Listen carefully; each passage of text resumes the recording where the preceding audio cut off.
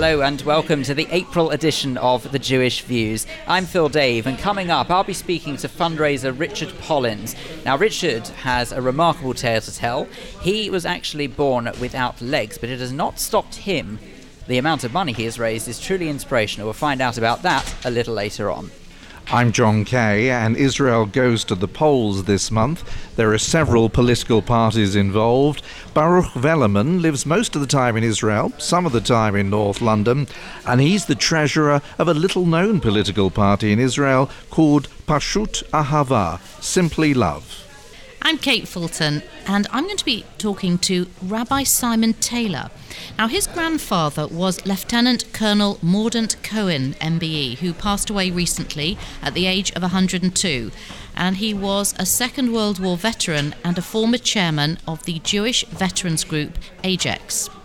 And I'm Tony Honigberg, and I'm going to be talking to Emily Rose Simons. And Emily Rose is a London-based musical theatre writer, composer and lyricist with lots of credits to her name. And as if all of that isn't enough, our Jewish domestic goddess Denise Phillips will be giving us a rather splendid sounding recipe. But before all that, with a roundup of the main news stories from the past month, I'm Vivian Krieger. The Israeli Prime Minister has said his country is responding forcefully to wanton aggression as retaliatory airstrikes were launched on Hamas targets in the Gaza Strip. It was in response to a rocket from Gaza, which struck a house in the town of Mishmeret, northeast of Tel Aviv. 7 people, including at least 1 child, were injured. The house belongs to the Wolf family, who are originally from London. Donald Trump has said that 52 years on, it's time to recognise Israel's sovereignty over the Golan Heights. It was the president's latest comment to break with international opinion. He tweeted that the Golan is of critical strategic importance to the state of Israel and to regional stability. Trump's announcement came just days before Benjamin Netanyahu visited the United States. And Mr. Netanyahu has promised the Israeli people a referendum on joining the European Union, after Brussels said there'd be a space after Britain leaves. Mr. Netanyahu made the comment during a press conference about the Eurovision Song Contest, which Israel will be hosting in May. The EU did not deny the offer, which came as figures showed EU-Israel trade is at record levels. Uri Geller has written to Theresa May vowing he can stop Brexit telepathically. The illusionist told the Prime Minister that he will not allow her to lead Britain out of the EU. Mr. Geller, who now lives in Israel, used to have a house in Sonning, which is within Mrs. May's Maidenhead constituency, and said she'd visited his home. A high-profile police investigation into former Jewish Leadership Council Chief Executive Jeremy Newmark has been shelved. Police were apparently probing fraud allegations against Mr. Newmark relating to his time at the charity. An independent report had found that more than £110,000 of JLC funds couldn't be accounted for, but that the absence of key documents had seriously hampered inquiries. Lieutenant Colonel Mordaunt Cohen, the Second World War veteran and former chairman of Jewish veterans group Ajax, has died at the age of 102. He'd worked tirelessly over decades, educating people about the war, and received an MBE just last year. He joined the army in 1940, having heard about the plight of European Jews from refugees arriving in his native Sunderland. He had an impressive legal career post-war, and he and his wife, Judge Mirella Cohen QC, made legal history as the first married couple to both hold full-time judicial roles. And that's the news roundup this month. Viv, thank you very much indeed. Well, you may have noticed there's a little bit of a difference to the Jewish Views. We did warn you at the end of 2018 that we were going to have a bit of a makeover in time for 2019, and here it is. We now are coming to you from JW3. This is where we will be recording the programme each month. That is the biggest difference. Of course, it has gone to a monthly programme, but most things will remain the same. We're still going to have our Rabbinic Thoughts, and not to mention, we're going to have some of the great guests that you're used to and love hearing. And as if all of that isn't enough, we've still got the same great old team as well. Everyone's here as well. How nice is this, everyone? It's fabulous. I love it. We're in the lobby of JW3, so you've got all the buzz and the atmosphere and people coming and going. And I think we found our niche. And for once we'll be able to get a cup of coffee and something to eat, because that wasn't the case in the past. No, we did starve a little, didn't we, in the past? What could be better? And so many people coming through for so many things that are going on here, so many sessions, whether it's adult education or culture, there's plenty happening. If you haven't been to JW3, you must come just to have a look, if nothing else. There is just so much buzz and so much going on. Now, if you fancy coming to see how we record the programme and how it's all put together, you'd be very welcome to come along every fourth Thursday of each month. Come and watch us. We'll be here live at JW3 from midday. And I think this is the start of something really great for the Jewish Views, don't you, everyone? I hope so. I think it's brilliant. You'll put the data on the website, of course, won't we? We'll have that data when we're recording on the website. Sound reasoning. Indeed we will. We'll make sure that you know. And don't do what I do. Come out of Finchley Road and Frognall Station and turn right. You turn left. Definitely turn left at Finchley Road and Frognall Station. You're listening to the Jewish Views in association with JW3. So Israel goes to the polls this month. Who's going to win? Well, people a few months ago were saying probably Benjamin Netanyahu and Likud, and he may well still win. Having said that, in the polls, they seem to have been having quite strong competition from blue and white, which is a combination of two parties, Yesh Atid and also Israel Resilience. They may well get more seats than Likud. Having said that, can they form a coalition government? Because that's what's needed in Israel.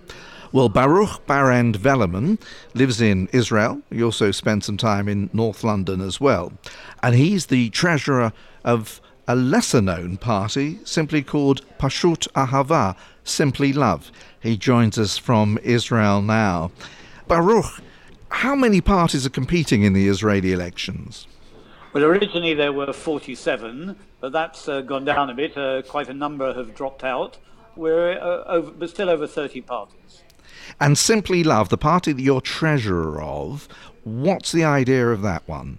Simply Love was founded by somebody called Lily Weisberger, who founded or is one of the main leaders of a very large organization, mainly women's organization, called Women Wage Peace. During the Protective Edge Tzuk Eitan war 5 years ago in Gaza, her son was in the army, was in Gaza, and she spent 50 days waiting for the dreaded knock on the door. Absolutely in trauma, in fear. And she promised herself that she would not let that feeling go if everything turned out right, which thank God it did for her and her son. And afterwards, she heard that some women wanted to start a movement to push for peace. And she joined it, became really its leader, Women Wage Peace, which is now 50,000 strong. They marched across the country from the Lebanese border to the lowest spot on earth, the Dead Sea, stopping in the desert to meet over 1,000 Palestinian women who got there. Not all women, many men supported it as well. And they then went to the Knesset, and she had a dream during those 50 days of Tzuk Eitan that she would chain herself to the Prime Minister's residence demanding peace. She didn't do that. They camped outside the Prime Minister's residence for a number of months. They carried out a hunger strike. People would carry out a hunger strike for 24 hours or 3 days within a tent. They erected a tent of peace. And people, at the beginning, only a few people came. Eventually, hundreds and hundreds, thousands of people came. Members of parliament came. She obviously has a high profile. She is well known in Israel. But is that enough for a small party to actually get any seats in the Knesset? So what she decided was that it's not enough to be opposite the Knesset. She needs to go into the Knesset. And she joined together with a number of Arab friends to form the first party in Israel, the first Zionist party that is 50% Jewish and 50% Arab. And 80% of the candidates and the membership so far are women. What sort of support, though, do you think that the Arab community will give to this party? Because traditionally they often vote for Arab political parties. Well, traditionally, only 50-something% of the Arab population vote. Over 42% have never voted. We travel around the country in our campaign bus, having parlor meetings all over the country in Jewish and Arab villages and towns and cities. In the Arab areas, we are having a tremendous response in the area of Arara, which is central Israel, a large Arab area. We had a meeting of about 50 people. Traditionally, in any meeting, the men sit at the front and the women at the back. The candidate, the number 3 on our list, who is the head of that municipality's gender equality department, she had arranged that all the women sat at the front and the men at the back for the first time ever. The women were in tears. They said, we have never voted. We've never had anybody we wanted to vote for. We didn't feel it was our country. Now we have a party that we want to vote for. And this is being replicated across the country. Targeting the Jewish community, is it likely that those people who have sympathy with the more left-wing parties, perhaps traditionally Meretz, is that the sort of vote you're after? Well, the question was asked. Pre-army year course in the kibbutz where I live, in Hanaton in the north, and the first question that is asked is, aren't you going to take votes away from Meretz? And Lily's answer, and the number 2 on the list, who is Dr. Rabia Basis, who was the head of education in Daliat El Carmel. She's the first Druze woman ever to stand for the Knesset, and she was part of the Trachtenberg committee that was set up by the government after all the tent demonstrations against the cost of living in 2011. I don't know if you remember that, with Daphne Leaf, etc. What she said and what Lily said was that for the last 30 years, Meretz has been trying, with a wonderful program, to attract Israel's voters. It's never had more than 6 seats. It's never had more than 1 member of Knesset who is from the Arab communities. Somehow, the country does not buy it. Does that mean then that really you're trying to compete with them rather than competing with some of the other political parties? So they could lose out, you might gain, but nonetheless, if you like, the liberal left is not going to benefit necessarily. Well, we are starting a revolution. Politics, John, as I'm sure you agree, it seems to have changed over the last 10 years across the world. Politics has become filled and based on hate and fear and cynicism, whether it's in Israel, in the UK obviously now, in America and across Europe. And something has got to change. Movements are spreading and starting up across the world. Can I ask you whether you feel that President Trump's support for Israel's claim over the Golan Heights will in fact specifically help Netanyahu, but generally help the right? It's very difficult to tell. The election advertising started on television. They were only allowed to do that 2 weeks before. And the Likud advert, the whole advert was Trump talking about Netanyahu. That was the whole advert. Now, for some people, that will gain votes, and for a lot of people, I imagine that's very off-putting. A lot of people are getting very angry about the hate against the blue and white leader, Benny Gantz.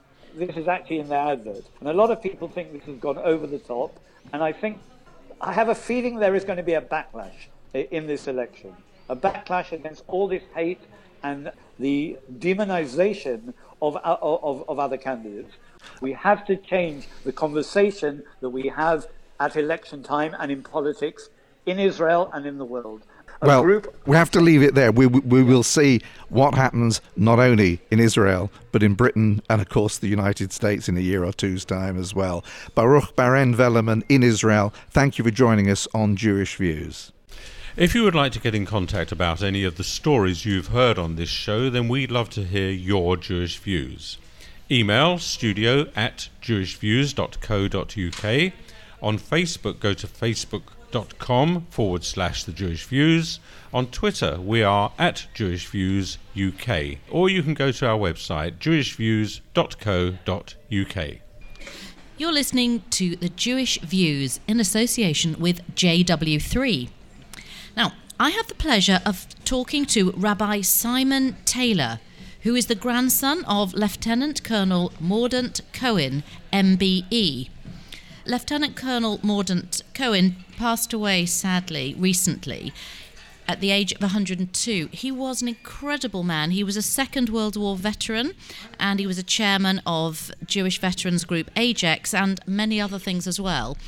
And Simon, you're his grandson.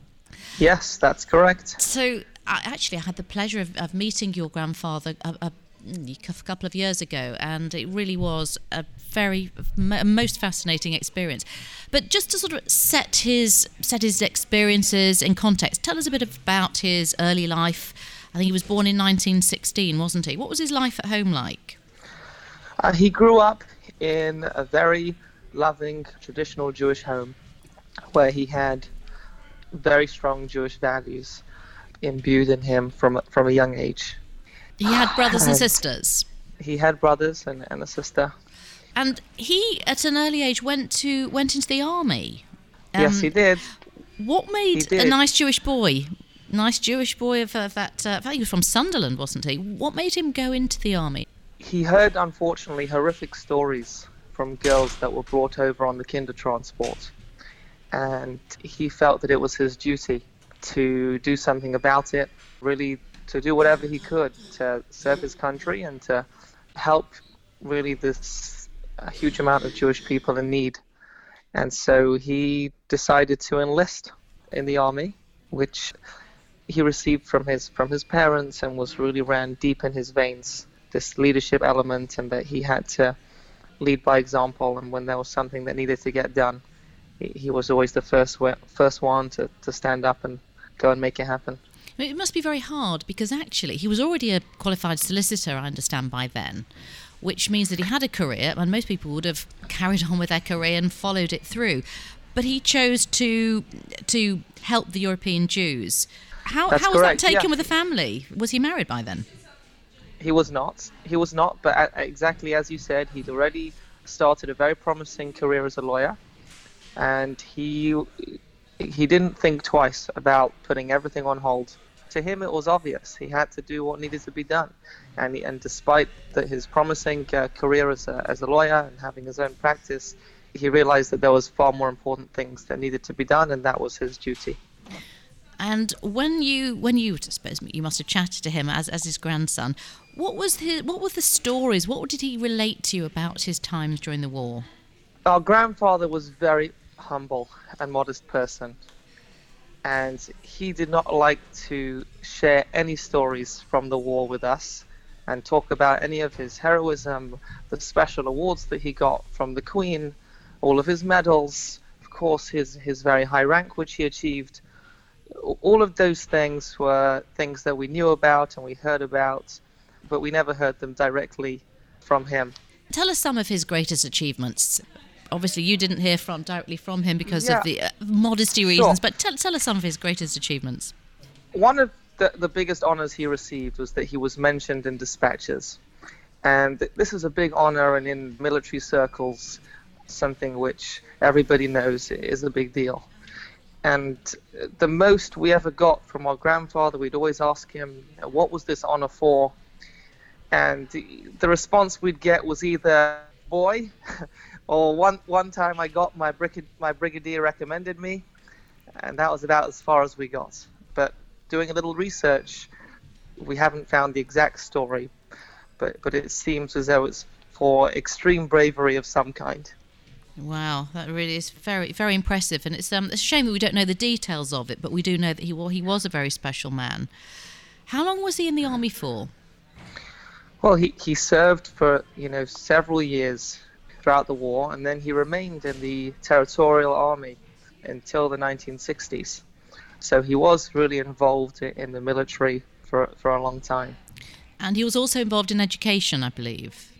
He was very passionate about education and making sure that the youth were educated in general, and everyone was always reaching their potential and receiving the highest level of education possible. So he was very involved in the Sunderland Polytechnic, which became the Sunderland University. He was actually the first chairman, and he was honored by them with an honorary doctorate just a couple of years ago. But beyond that, he spent decades educating in schools all around the country about the Second World War and about the commitments of the serving the armed forces during the war, and he really volunteered his time up until really a couple of years ago. Even when it was difficult for him to go out, he would go and volunteer to speak in schools to make sure the young, the next generation understand about all of the commitment, dedication, the sacrifice that was put in during the Second World War. And what about his commitment to Ajax, and also, I suppose, in local politics? He was quite an active member there. Absolutely. He was very involved in Ajax. I would say that all of the ex-servicemen and women who really did so much for the country, he felt it was his duty to take a very big role. He acted as the chairman, but even when he wasn't the chairman, it was an organization that he gave much of his time to, and making sure that the ex-servicemen and women were taken care of, they were recognized properly for all the sacrifice that they gave, and again, to make sure that, most importantly for him, is that the next generation understood exactly what that meant, and of course that the whole of England would realize what a large Jewish contingency was involved in the war effort. And in a lovely sort of circle of the way these things come to completeness, you're in the army yourself as a chaplain, is that right? Correct. Something which was really a big delight for my grandfather. That must have made him very proud. Yes, about 6 years ago, I began as a reserve chaplain in the British Army, and it's really wonderful for me to have that connection with the British Army, and also to be able to give back to the country, and of course, help out as a chaplain. It's very meaningful work, and it was something which my grandfather took a lot of pride in. Rabbi Simon Taylor, grandson of Lieutenant Colonel Mordaunt Cohen, MBE. Thank you. If you'd like any more information on our guests and stories, visit our website, jewishviews.co.uk. You're listening to The Jewish Views in association with JW3, and my guest in the studio here at JW3 is Emily Rose Simons. Now, Emily, you go by the name of Emily Rose in your professional writing career, yes? But you're Emily Rose Simons. Tell me a little bit about your personal background, where you grew up. I grew up in High Barnet, which is a fun little area to grow up in as a Jew. So I wasn't in the northwest London Jewish bubble. I was in a very English-centric bubble. Anyway, but yes, High Barnet, and then I went to Mill County. I went to Haberdashers for 2 years. That was having Mill County and Haberdashers in my educational background makes me a slightly more interesting person, I think, or at least that's what my counsellor says. No, anyway. And I've always been going to lots of music, and throughout school, constantly going to music lessons, and that's exactly what I told the teachers where I was going. I've always been very musically minded. I've always wanted to write music theatre. I remember one day being in the car listening to Elaine Page on a Sunday on the way to choir rehearsal, and I said to my dad, I think I want to write musical theatre. I think that's what I want to do. And my dad turned to me and said, Emily, it is inevitable that you'll become a lawyer. Anyway, so I write musical theatre. Tell me about your parents. Were your parents involved in theatre or acting or the entertainment industry at all? Not at all. So where does your background come from with that? Any further back? Grandparents or anything?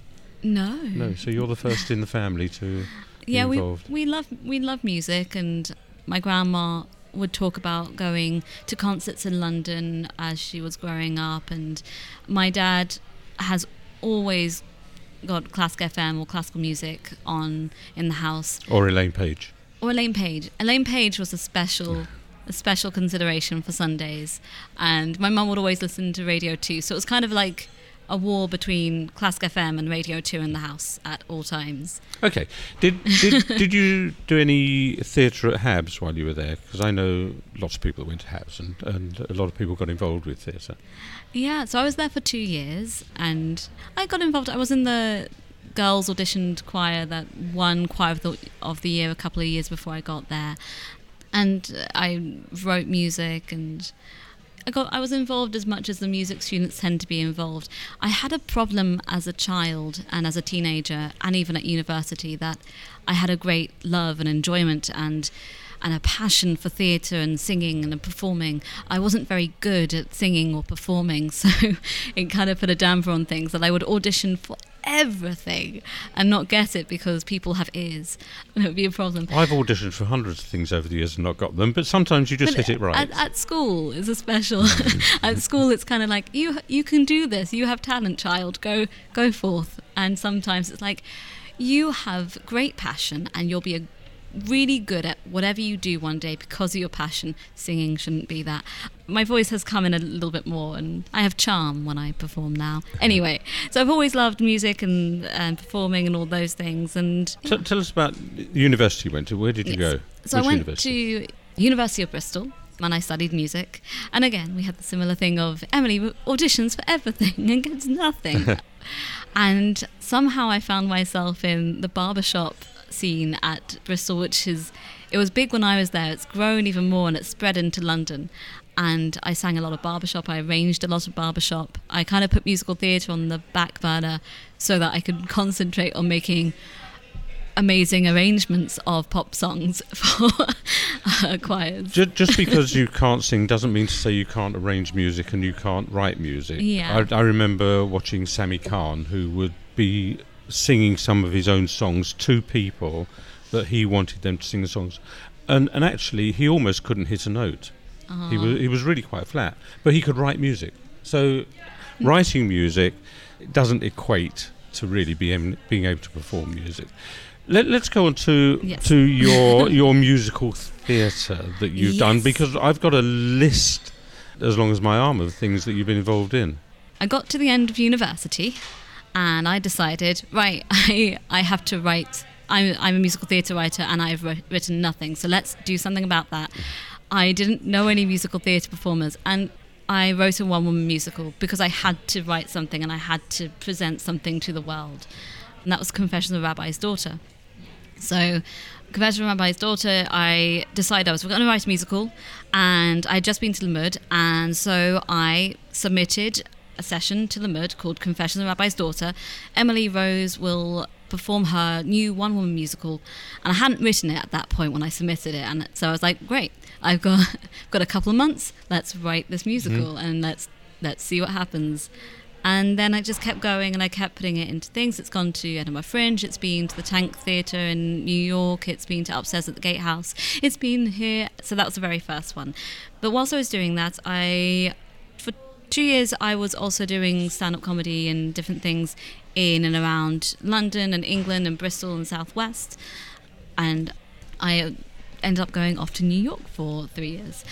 It was a dream of mine, and it came to being that I could actually do it. So I went to study on the graduate musical theatre writing program at Tisch, and it's an insane course, but it's also it's insane and amazing, and also very tiring, and because you're writing about a dozen songs and questioning life. But it's an amazing course, and other people who have come out of that course include the writer of Gentleman's Guide to Love and Murder, the writer Mindy Dickstein, who wrote Little Women, who's one of my teachers, and I was taught by William Finn, who wrote falsettos. And so you had a good background when you were learning all of this, which is great. I mean, your passion is wonderful.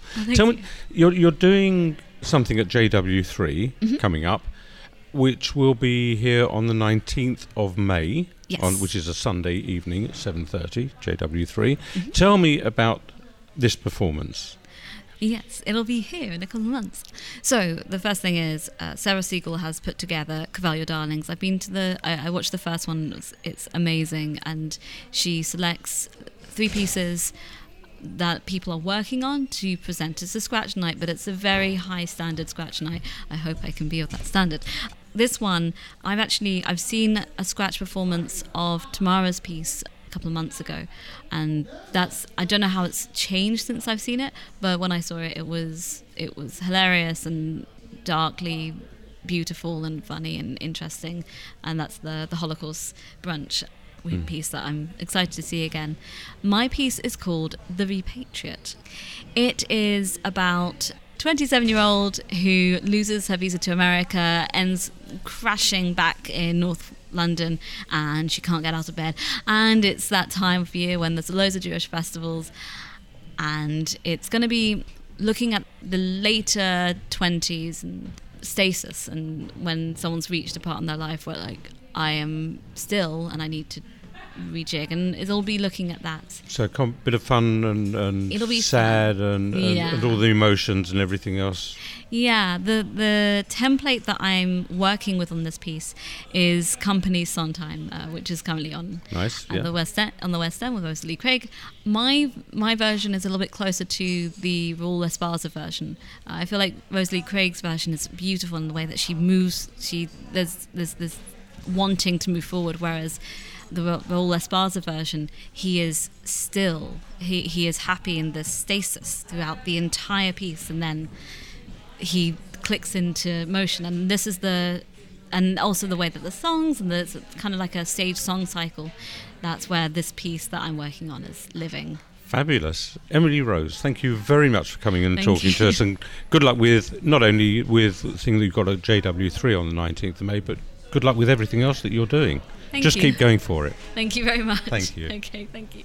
You're listening to the Jewish Views in association with JW3. Now, our next guest on this month's episode has a truly remarkable story, and I think the word inspirational is battered around oh so often, but believe me when I say, when we learn about Richard Pollins, who we're about to speak to now, you will absolutely agree with that statement. Now, Richard, I think it's probably best if we hear this from you, but why is the concept of you doing a sponsored walk so extraordinary?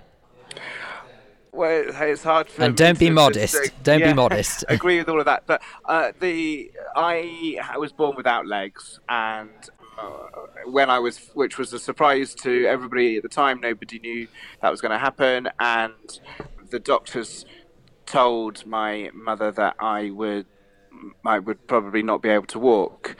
And that was quickly proved wrong, and lots of effort, largely from my parents, went into making sure that I learnt to balance from a very young age and learnt to use artificial legs. So I have just done a 40-kilometre walk, 10 kilometres a day for 4 days to raise money and awareness for motor neuron disease. Now, there is a reason behind you raising money specifically for motor neurons disease, which we're going to get into in just a moment's time.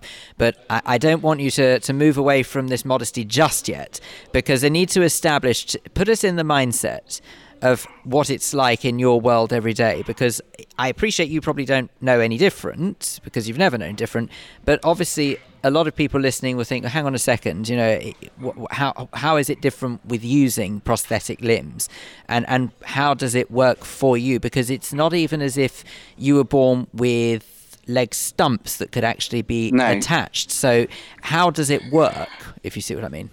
Yeah, well, I use artificial legs whenever I leave the house. I never use them when I'm in my house, and they work in that it's a socket that I position myself into, and kind of built to exactly my measurements, so it fits exactly around me. And then I use crutches. It's called swing through. I literally put the crutches in front, and then I pull my legs and body through.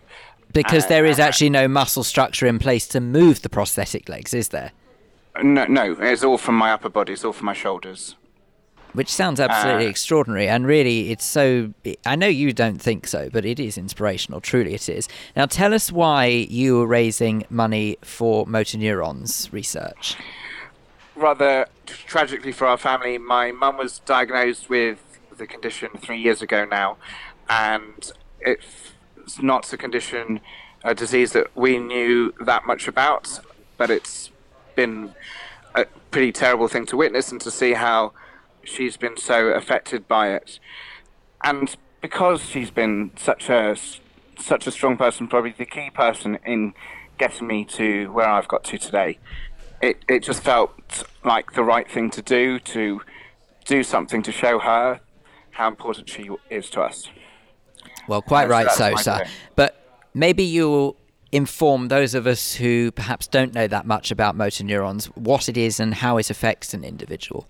Yeah, I'm not a scientist myself either, but it's from my layman's understanding, it's a disease which attacks all the motor neurons, and the motor neurons are what connects the messages from your brain to the muscles in your body. So it affects literally every part of you, apart from the brain, which she's still the same person and she's still the same character, but her physically she's can not do much by herself, and she can't talk, unfortunately, anymore. She uses an iPad connected to some voice banking that she did before this happened, but even that is difficult now because she only has her right hand, and that is hard to use. So it's a really unforgiving condition. And on the positive side, the kind of scientists that I've met recently, and the MND Association, who I've speaking a lot of time with, they seem confident, or positive at least, that they are on the verge of something. And so I was keen to highlight it and to do my bit to help with sort of raising funds for research. And one can only begin to imagine just what a beastly impact this must have had on your family, watching your lovely mother, in essence, deteriorate like this. Must be horrendous. Yeah, it has for obviously for her and for my dad and me and my brother and sister. Yeah, it has been. But luckily, we all live nearby, and we all do our bit to kind of make sure we all see each other as much as possible, and take as many grandchildren around as possible. I mean, there are 5 in total, so that's not bad going. And now, as far as the actual money that you have raised is concerned, tell us a bit about, well, first and foremost, tell us how much the total has got to date, because it's very impressive, to say the least. Thank you. Yeah, well, funny enough, the whole concept of 40k, I recently turned 40, and this is the midlife crisis I'm bestowing on myself.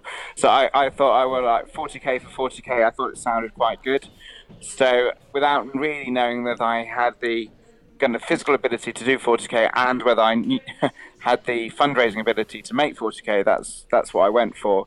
And we, with a lot of sort of social media help, and I've just massively gone through it. I've now gotten past £60,000, which is amazing.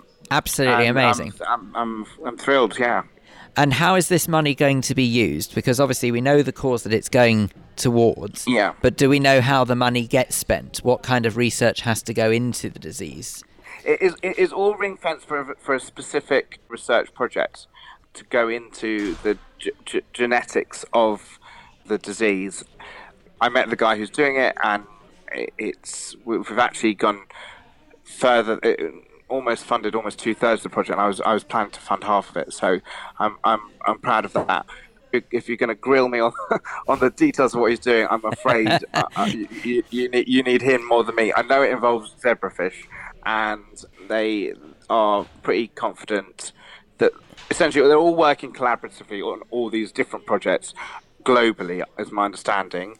On the differences, specifics on genetics, this is something that looks at hereditary MND as a comparison with other forms, and the more they can find out about the genetics involved, the more they can target it, I hope. I'll be perfectly honest with you, I think you lost me at zebrafish, but even so, I would say let's talk about what we can talk about. How did the actual logistics work with you doing 10k a day? What route did you take? How did that work? How did you get there? And did you have people cheering you on, I hope? Well, I had people with me at every stage. The first day I started at King's College Hospital at the institute where they do the sort of research that I'm funding. I met the kind of staff there, and I went from there, which is in Denmark Hill in South London, to past the Oval and a number of other kind of landmarks, London Bridge, and ended up at the Shard. And then on the second day was a much more circular route, because I was trying to stay quite a lot in central London, which is nice and flat. So I went from the Shard, so picked up from there, and walked kind of around London Bridge in a circle for 5k, and then the last 5k took me from there to Trafalgar Square, through a demonstration of kid climate change campaigners in Westminster. And then on the Saturday, I went from Trafalgar Square past Buckingham Palace to the Serpentine and past Lord's Cricket Ground and ended up that day at London Zoo. And which was all 3 days great for kind of proper central London landmarks, great things to see. And the final day was not that, it was my family landmarks, which was from my synagogue in Belsize Square, which has always been my family synagogue, including the whole of my mother's life as well. And the whole Hader kind of waved us off and went down the Finchley Road and to my parents' house who live in Woodside Park. Well, do you know what? I think it sounds utterly remarkable, and mazel tov from all of us here on the Jewish Views. A sensational achievement, as done by Richard Pollins, who's been telling us about his fundraising efforts. If people want to donate to your cause, then we are going to put a link on our website, jewishviews.co.uk, and people will be able to find your Just Giving page there. But for now, Richard Pollins, thank you very much indeed for speaking to us on this month's episode of the Jewish Views. If you would like to get in contact about any of the stories you've heard on this show, then we'd love to hear your Jewish views. Email us studio@jewishviews.co.uk. On Facebook, go to facebook.com/The Jewish Views. On Twitter, we are @Jewish Views UK, or you can go to our website, jewishviews.co.uk. You're listening to The Jewish Views in association with JW3, and I have taken a step away from JW3, and I find myself at the heart of some of the finest Jewish cookery you are ever going to experience in your life. I am, of course, talking about being in Denise Phillips' kitchen, and Denise is with me now, and we're going to talk all things Pesach, because I cannot believe I'm saying this. It feels like only yesterday that we were talking about Pesach last time round, so this year has come round just as quickly, and I'm sure that you've got something just as delicious to share with us. So welcome to my abode, welcome to the place where it all happens. So we're thinking Pesach. This year, I think it's just a very good date this year because it falls on the bank holiday. This year, Pesach commences Friday the 19th of April, which really means you might have some extra helpers around the house, big or small, to help you get ready for Seder night. Always like to give you a few little tips to get yourself organised, because often we think Pesach and we think panic. But what I want to do is think Pesach and think well prepared. So here are a little few tips before I give you a recipe. But obviously after Purim, we have 4 weeks, so you make use of those 4 weeks. A schedule of what to do. I always like to actually, to be honest, work from upstairs, downstairs to get things ready. But for me, the first thing to get ready is my freezer. If my freezer is kosher for Pesach, at least, if I do buy anything, I can put it straight in. And when you're thinking about your Seder, always do recipes that are easy to serve, will not dry out if the Seder service goes on longer than anticipated. Which, let's be honest, it always does. It does. And leftovers, the whole family going to be there for the whole weekend and probably Monday too. So leftovers will be fine for Yom Tov lunch. So do, make ahead, cook ahead. And just choose recipes that are created KFP, kosher for Pesach. We're really lucky. Every year we have new ingredients of kosher for Pesach.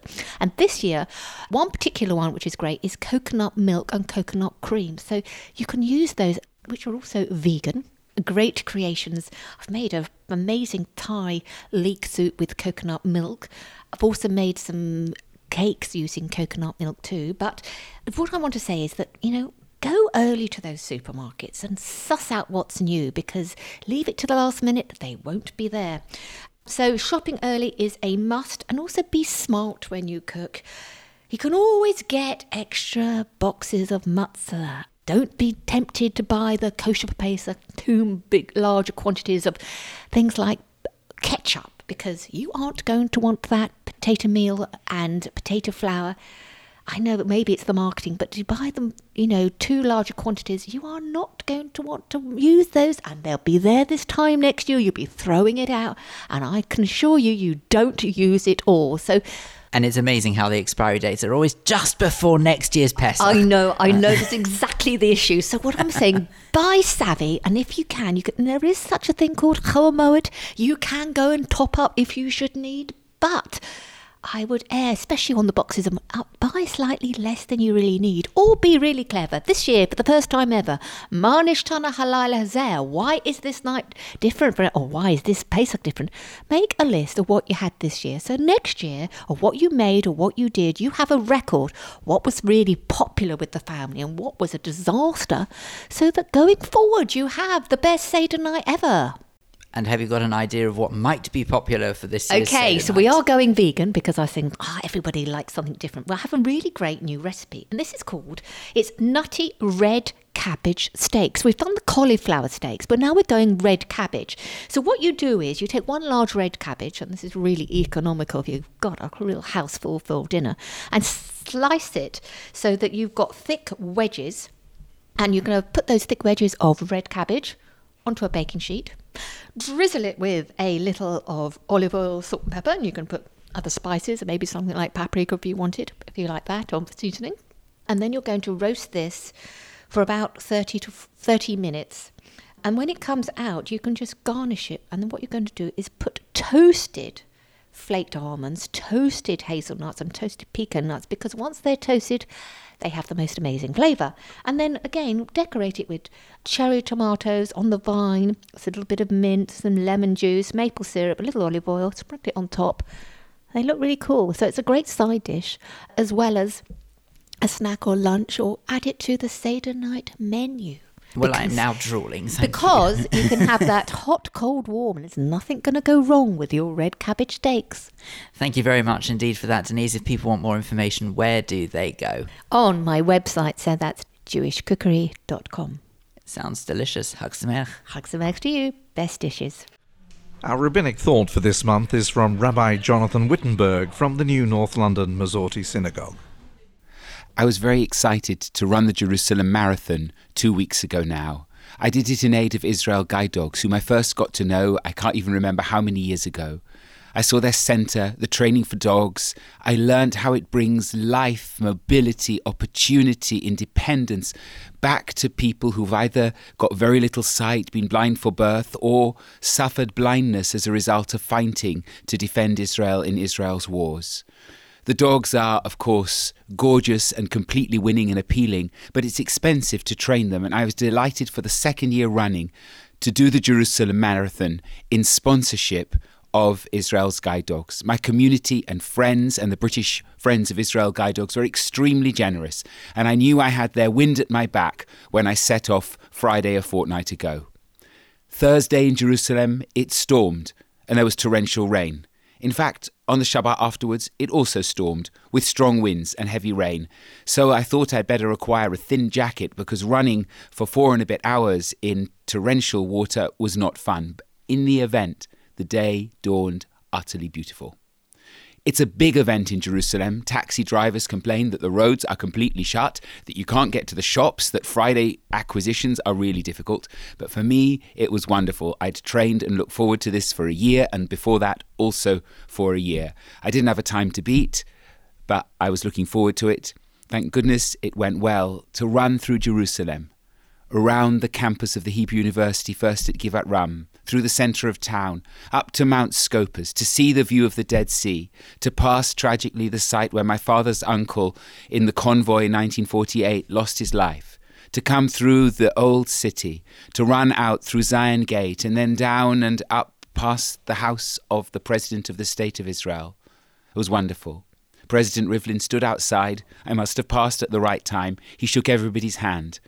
When I made my way through Emek Rephaim and up to kilometre 34, I was met by Noach Brown, who created and founded Israel Guide Dogs, and who met me with a 6-month-old puppy, and we ran a couple of 100 yards together.